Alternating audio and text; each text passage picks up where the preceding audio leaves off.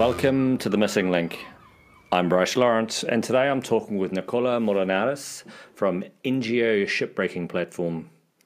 The topic for this podcast is one that fascinates me and at the same time absolutely astounds me that this human rights and environmental problem is so prevalent in the majority of our global supply chains. Yet the supply chain owners are hardly aware of the issue. What are we talking about? Shipbreaking, or ship recycling as some people like to call it, on 3 beaches in South Asia. Nicola, can you give yourself an introduction and explain what you do, and tell the listeners a little bit about the NGO Shipbreaking Platform, please? First of all, hello everyone, and thank you, Bryce, for having me here today. I work for the NGO Shipbreaking Platform, which is a coalition of 17 human rights and environmental organizations located in South Asia, Europe, and United States, working to promote clean and safe ship recycling practices and fighting against dirty and dangerous ones.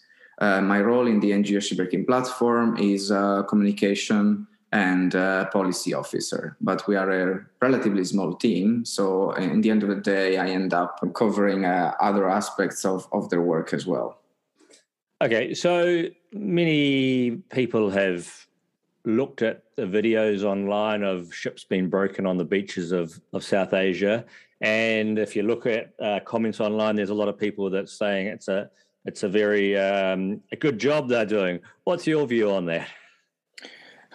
Let me start from the fact that we're talking about a significant sector.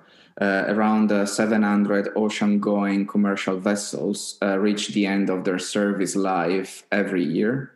And whilst I would say until the 70s and beginning of the 80s, ships were dismantled, scrapped, recycled, mainly in Europe and in America, when social and environmental protection laws became stricter, the industry quickly shifted to areas where legal frameworks are weaker. And today, the vast majority of ships are broken on 3 beaches in South Asia under dirty and dangerous conditions. There is nothing clean with scrapping ships on beaches. So what countries are these vessels being scrapped on? Specifically, we're talking about the beach of Alang in India, the beach of Chattogram Chittagong in Bangladesh, and the beach of Gadani in Pakistan. Every year, more than 70% of obsolete ships, which equals to 90% of the gross tonnage dismantled globally, ends up here. So it's dirty and dangerous. Can you explain how dirty and how dangerous to the listeners? Why is there a need for an organisation such as yourself to exist? Absolutely. There are massive and significant human and environmental costs of beaching. On the one hand, workers who are often exploited migrants lose their lives and suffer injuries and occupational diseases due to unsafe working conditions and exposure to toxic substances. Workers risk daily falling from great heights, inhaling toxic gases during cutting operations, being hit by falling objects. Explosions and fires also take place relatively often.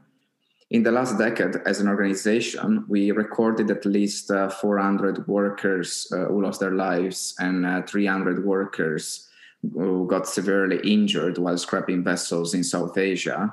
Why do I say at least? Well, because official statistics are not made available by local authorities, and there is a general lack of transparency in the sector. This is, what I just explained, really concerns exclusively the human cost, but as you rightly mentioned, there are also environmental impacts of beaching. Coastal ecosystem and local communities depending on them, such as fishermen communities, are devastated by toxic spills and other types of pollution if cutting and waste management operations are not conducted in a proper way. And it's necessary to point out the fact that ships are toxic because they contain various hazardous substances within their structures, such as asbestos, sludge oils, organotins, heavy metals. And in the majority of the yards in South Asia, these toxics are dumped on the spot and end up contaminating the beach and the sediments. And then the currents and tides distribute these pollutants along the coast. There are, I would say, in the last decade, several studies that clearly show how dozens of aquatic species have been wiped out, how thousands of mangrove trees have been illegally cut to make space for the yards. We are really talking about an exploitation of poor coastal communities to protect the interest of a shameless and incredibly wealthy global elite, which is in part based in Europe. I've seen online plenty of reports and plenty of images of what appear to be relatively young boys, teenagers working in this industry. So is there a child labour issue in the shipbreaking industry in South Asia? There is a child labour issue specifically in Bangladesh, where we record 13% of the workforce being children, teenager aged between 14, 15 years of age and 18.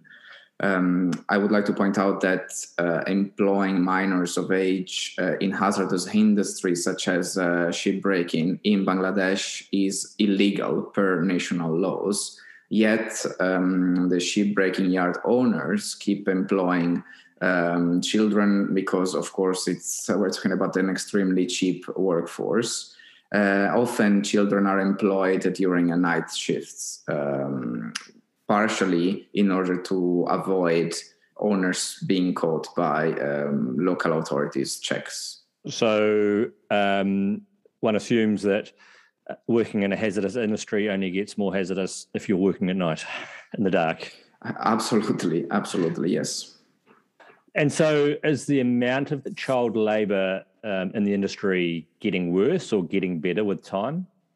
I would say that due to international pressure, the amount of children employed in Bangladesh is decreasing. Back in 2009, 25% of the workforce were children, and we detected back then even younger kids. I recall that roughly maybe 8-9 years ago, we met with 12 and 13 years old. And according to a recent study we published, as I mentioned before, nowadays every children employed is above 14, 15 years of age. Okay, so it's getting slightly better, but it's still pretty bad. I mean, teenagers working in hazardous industry is not acceptable to any society, really, is it? Yes, absolutely. And again, it is illegal per international and national laws. Yeah. Okay, so how does this problem exist? I mean, there's rules in place to prevent this from happening, but there's a lot of vessels that are owned by European companies, shipping companies, getting wrecked on these beaches. How does this happen? What controls are there in place to try and prevent this from happening?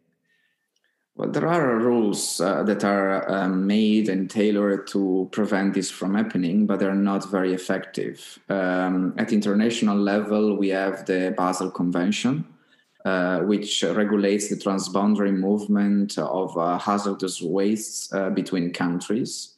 And currently, this convention prohibits the trade in hazardous waste between countries that are part of the OECD group to countries that are not part of the OECD group. And it's a convention that was created and drafted and crafted in order to basically protect developing countries, countries from the global south, from the dumping of toxic waste originating from the richest part of the world. Okay. At international level, we also have the Hong Kong Convention, which specifically covers the issue of ship recycling. It was adopted in 2009, but is not yet in force. At European level, we have the EU Waste Shipment Regulation, which basically transposes into European Union law the Basel Convention rules. And we also have the EU Ship Recycling Regulation, which entered into force in 2013 and became applicable recently, a couple of years ago, which is a copy-paste of the Hong Kong Convention, but provides higher standards related to certain aspects of ship recycling practices.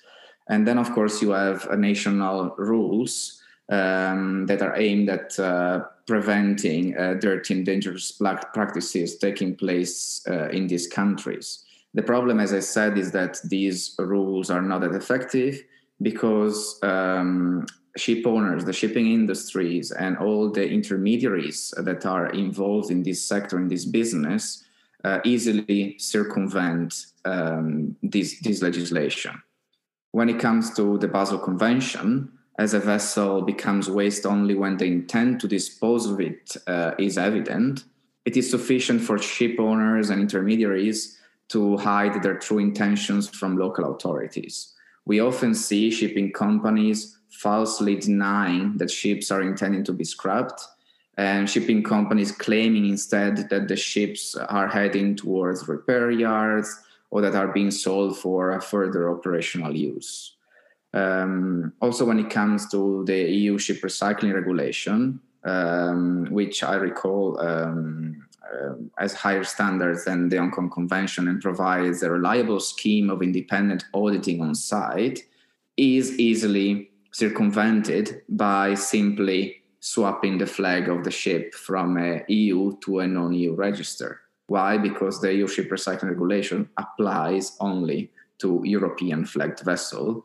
And within the shipping industry, the shipping sector, it is extremely easy to swap the flag registry. It is a matter of a few hours and a few bucks. So basically, the vessels are changing flags. So we're back into the conversation that is related to seafarer welfare, where there's companies that want to skirt around rules. They pick a flag of convenience. Is that the correct term? Yes, and until flags of convenience are used, a flag state-based jurisdiction is doomed to fail. And unfortunately, both the EU Ship Recycling Regulation and the Hong Kong Convention are based on flag state jurisdiction. So there's a high chance that these rules are and will be circumvented due to flag hopping to the worst flag registries out there. But in some cases, you might have a European ship owner who actually already has their vessels flagged in a flag of convenience. Is that correct? Yeah. Or yes, that's quite common, but I would say that there are different performances amongst the flags of convenience registries. Okay. There are certain flags of convenience that are deemed to be properly enforcing maritime legislation, even though, of course, they provide tax reliefs and financial benefits and fiscal benefits, such as Panama, Marshall Islands, and Liberia. There are, however, other flags of convenience that are well known for poorly enforcing maritime legislation and are therefore ranked under black and gray categories by local national port authorities. And these specific flags are especially used at end of life by the intermediaries that buy ships from ship owners in cash, so-called cash buyers. And these are flags such as the ones of Tuvalu, Palau, Comoros, and St. Kitts and Nevis. Okay. If I just come back to flag states, if I'm a importer, exporter, cargo owner, and I'm doing due diligence, it's not really that useful just to look at what the flag of the vessels, the flag state which this company uses for their vessels to decide if they have good practice, because they are changing flags after end of life. So it doesn't really matter what they're doing right now in terms of choosing their flag state for their vessel. you've really got to look into what they're doing with their vessels at the end of life. Is that a fair statement? Absolutely, yes, Rice. There are currently large respected European ship owners and world-leading drilling companies that keep voluntarily circumventing or breaching existing ship recycling rules. Financial institutions, cargo owners, and other supply chain actors need to conduct proper due diligence, ESG analysis, or other risk assessments that also focus on the management of end-of-life fleet. I can give you an example through what is known as negative screening. Investors, for instance, Scandinavian pension funds such as KLP and the Norwegian government pension fund Global divested from several shipping companies due to their beaching practices. And the presence and use within the system of intermediaries, shell companies, poorly performing flags of convenience does not really shield the sellers from responsibility. The whole concept of good sustainability practice or ESG is that you make sure that your waste at the end of its life is disposed of appropriately. You can't just say, well, I sold it to someone and it's not my responsibility anymore. But it seems to be that there's some larger companies around the world that still operate like that in the shipping world. The majority of them, unfortunately. Yeah, okay, the majority. So, I'm trying to be neutral as possible without putting numbers out there. But hey, you say the majority, it's the majority. What about national rules where these vessels are being dumped? Do they have adequate rules? Why do these bad practices, especially from the environmental side, why do these bad practices, why are they allowed to occur in these countries? There are, of course, national rules in Bangladesh, Pakistan, and India that are aimed at preventing dirty and dangerous practices. However, they are rarely properly enforced. Why? Well, first of all, because the shipbreaking industry, and I'm talking about the owners of these yards, are significantly linked to policymakers and political parties. So there's a sort of strong link between who takes the decision at national levels and who shapes legislation at national level and the business side of shipbreaking. So the business of shipbreaking, is it a big business for these companies doing it? Is there quite substantial sums of money involved? Yes, I would say that economically and also when we talk about material recovery, shipbreaking is an important industry, especially for a country like Bangladesh, where roughly 40-50% of the national demand of scrap steel is met thanks to breaking of ships. When we talk about India, I would say that the weight of the shipbreaking industry in India is way smaller. However, the impact is significant in the region where the beach of Alang is located, which is Gujarat. So we've got, we've on paper, we've got the Hong Kong Convention, we've got the Basel Convention. Who decides, in principle, if a yard meets any standard that exists currently or proposed standard in the future? Is there a system for approving yard A meets Hong Kong Convention standards or EU rules? Well, right now the problem we're facing that the convention is not in force yet, so all this system is not yet applicable. However, local South Asian authorities are already claiming that existing beaching facilities are compliant with the convention requirements. The stakeholders involved in the business of shipbreaking, ship owners earning extra profits by selling to substandard yards, cash buyers, flag administrators of flags of convenience have definitely vested interests in maintaining the status quo. And it is especially telling that the cash buyers that have built the entire business model on scrapping ships on these beaches are the most hardened promoters of the Hong Kong Convention.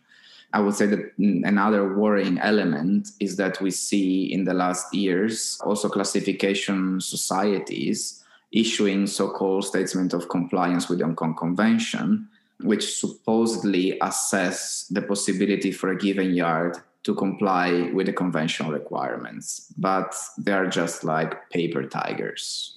Okay, I'm just going to... So we've got classification societies, but I just want to jump back to something you mentioned. If I heard you correctly, the owners of the yards who are currently running them in terrible ways are strong proponents for the Hong Kong Convention. Yes, they are. And it's not in their interest for them to have a convention that is creating healthier, safer, and more environmentally better outcomes. So if they're supporting it, that says quite a lot, because they don't want to meet higher standards because it's going to cost them a lot more.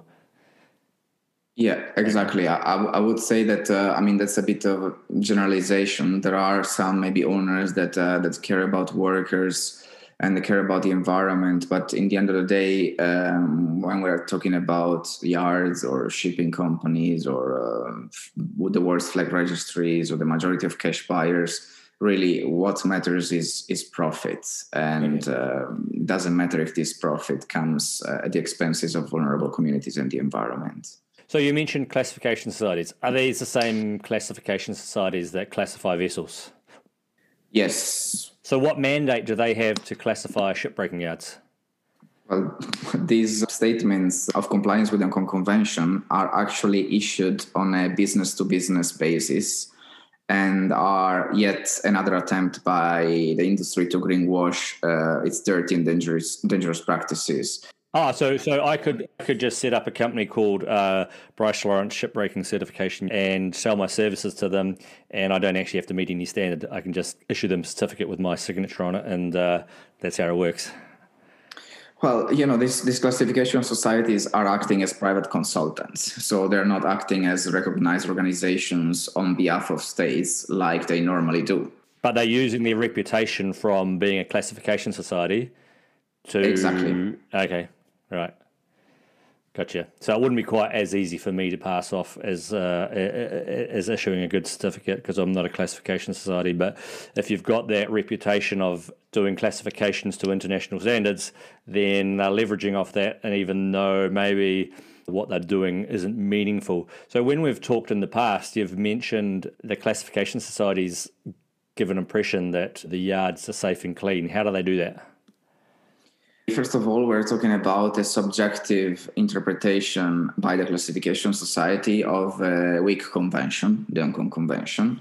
And this subjective interpretation and evaluation of the yards themselves is based partially on documentation, such as environmental monitoring reports that are provided by the yards themselves.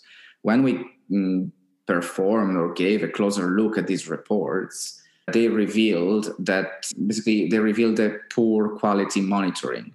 Many of the pollutants that are well known to exist in high concentrations on the beach of Alang or in other ports around the world, such as copper, were not even detected in these environmental monitoring reports. So I've got a bit of background in environmental monitoring in ports back in New Zealand, and so what you've just said to me, if I understood it correct, is in pretty much all ports around the world, you've got background contamination from the human side of shipping in the port.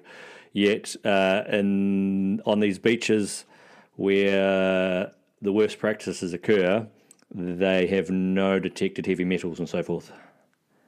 Exactly.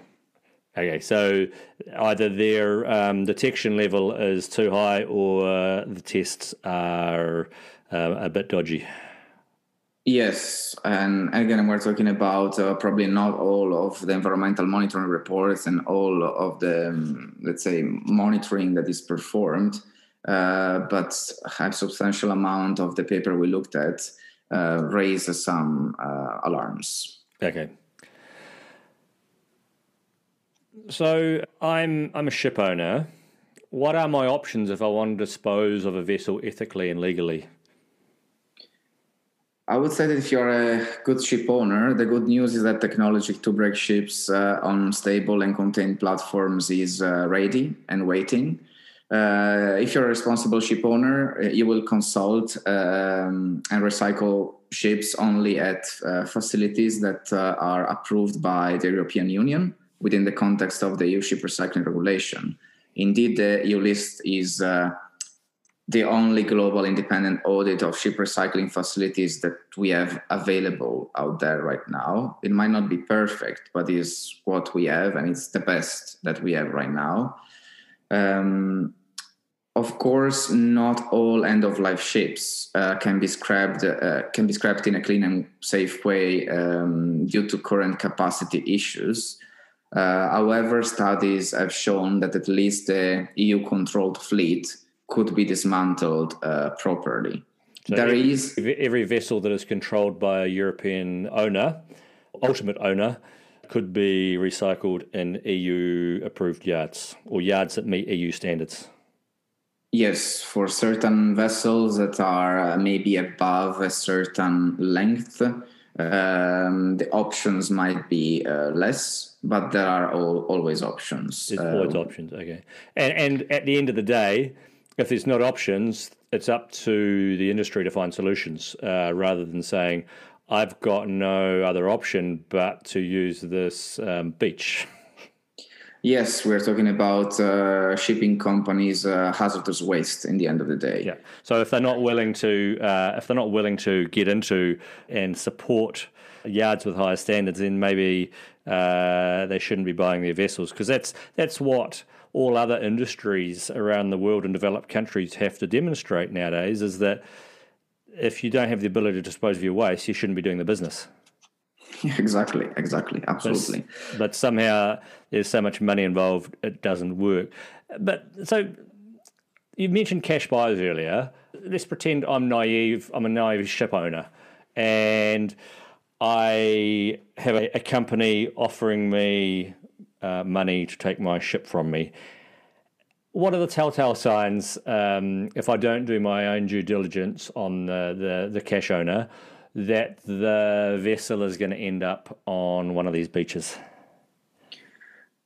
Well, my recommendation would be do not negotiate or deal or sell to a cash buyer. There are not so many cash buyers out there. I would say there are dozens right now that are active, and they are quite recognizable. They all have a website, so I would say stay away from them, because they are directly and inherently linked to the beaching yards. Of course, if they are somehow hiding behind other companies, which might sometimes be the case, that is, let's say, transparency is not that clear for certain sellers, then I would say that the price is quite a good indicator. If the sale is going to be a second-hand sale for operational purposes, the price will be definitely higher than a scrapping sale. Okay, so if there's some value left in the vessel, you're going to sell it for a much higher price. If it's going to a scrapping yard in South Asia, I'm going to receive more money for my vessel than if I'm selling it to someone who's going to scrap it in an EU-approved yard. Absolutely, that's the case, yes. So if I was wanting to do my own due diligence because I wasn't really sure about the company I was dealing with, I'd go and get a couple of quotes from EU shipyards and compare what they're offering me for my vessel compared to the cash buyer or the person I'm not too sure about. Yes, I would say that engage directly with recycling facilities that have a good reputation, and then you can use it as a reference. Okay, so I'm deliberately asking the question. Well, yeah, I'm going to ask a question: is it really possible for a ship owner, a large European ship owner, or a large global drilling company, to not know where their floating assets are being disposed of within reason? Absolutely not. Impossible. So when they say, I didn't know my my vessel was going to end up on one of these beaches, they are just hiding behind, hoping the people listening are ignorant. Well, either they know and pretend not to know, or they did not perform proper due diligence before selling the asset, which is also, punishable. Okay. Yeah.